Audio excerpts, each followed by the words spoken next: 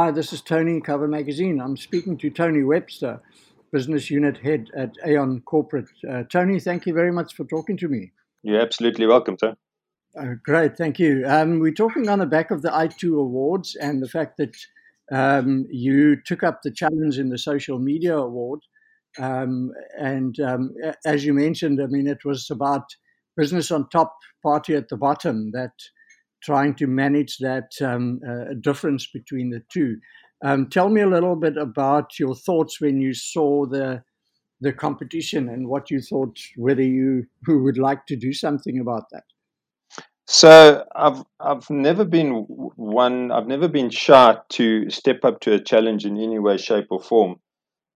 Some of them are bold and adventurous, and some of them are loopy, and some of them my family and my friends want to disown me. And I think this category falls into the latter. So when I got word or wind from Justin Naylor of this award, I thought, in the fact that we're working from home to such a degree, one needs to still create a perception that one is formal and presentable and businesslike. But ultimately, are we truly that? And if you stand up from behind our computers, are we really in our suits and our ties? And so I think that is the whole flux of the matter behind the scenes. So I thought to myself, let's be bold, let's be funky, let's be daring, and I stepped up to the challenge to do party on the bottom and professional business on the top.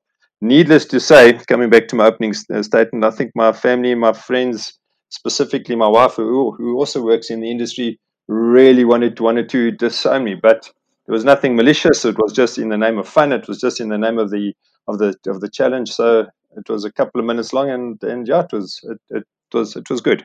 Oh, brilliant, brilliant. Yeah, I mean, when you're talking about this, Aon obviously, just like all other companies, had to make quick plans to work from home, etc. And maybe you can just kick off and ask, how did you find working from home? And how did you manage to make that change?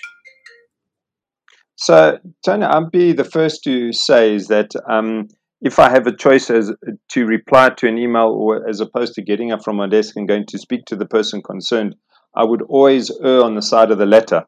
I believe face-to-face communication builds a strength and a relationship, and in many instances, even Zoom meetings and WebExes and Teams meeting, kind of, especially when there's no cameras involved, you miss that human connection.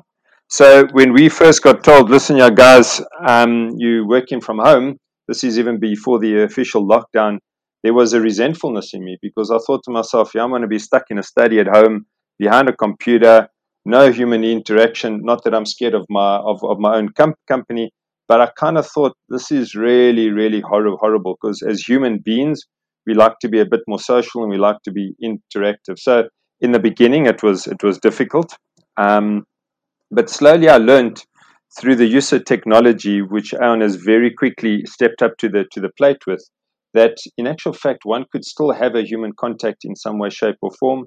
And even though it was difficult, productivity improved. That doesn't imply that my productivity was low to start off with, just to clarify that. But there seems to be a more efficient flow in your day. Um, so yeah, I would say is that what started off with a bit of resentfulness, I invested a bit in my Wi-Fi and my IT stuff at home. So connectivity was good. Bearing in mind at some point the kids' schools closed shop as well, so we were all sharing Wi-Fi and data and bandwidth. But at the end of the day, I look back now and I think it wasn't such a bad year after all.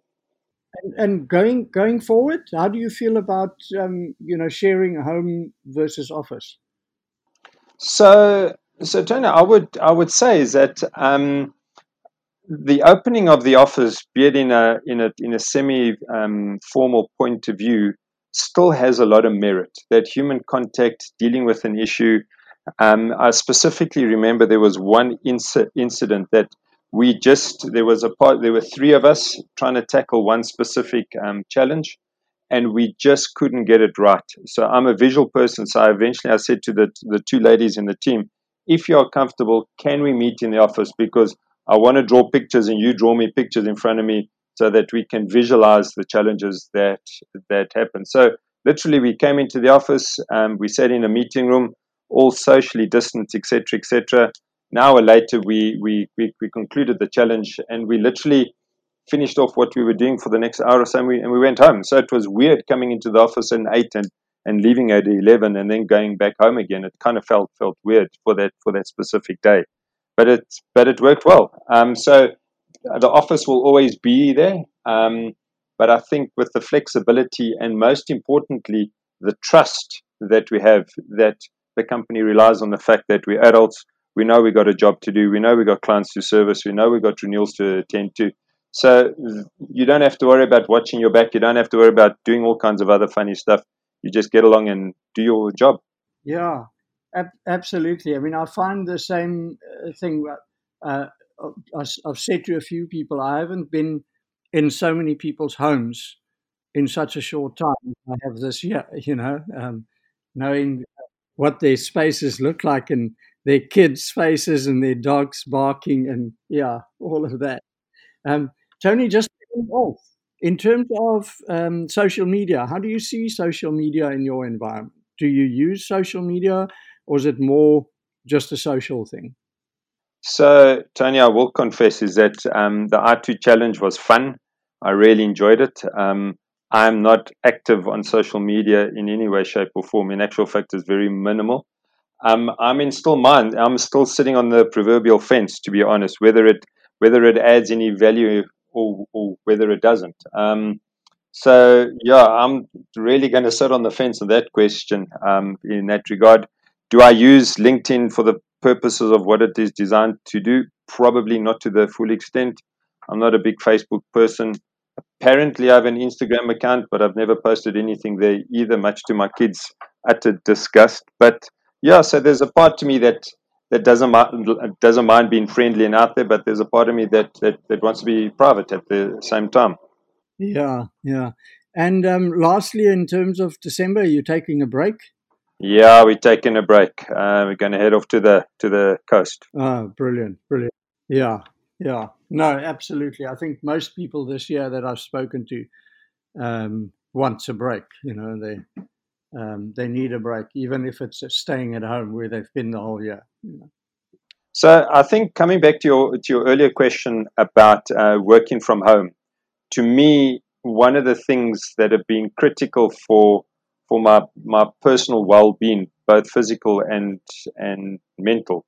My wife will say, and my kids will say, I'm pretty mental to start off with, but that's another conversation. Is I think that's the trick: is that not too many people take breaks. So you tend to find yourself sitting behind your desk for however many hours a day. The cutoff between when does home start and when does home finish and when does work finish and start as well is a bit of a what's name.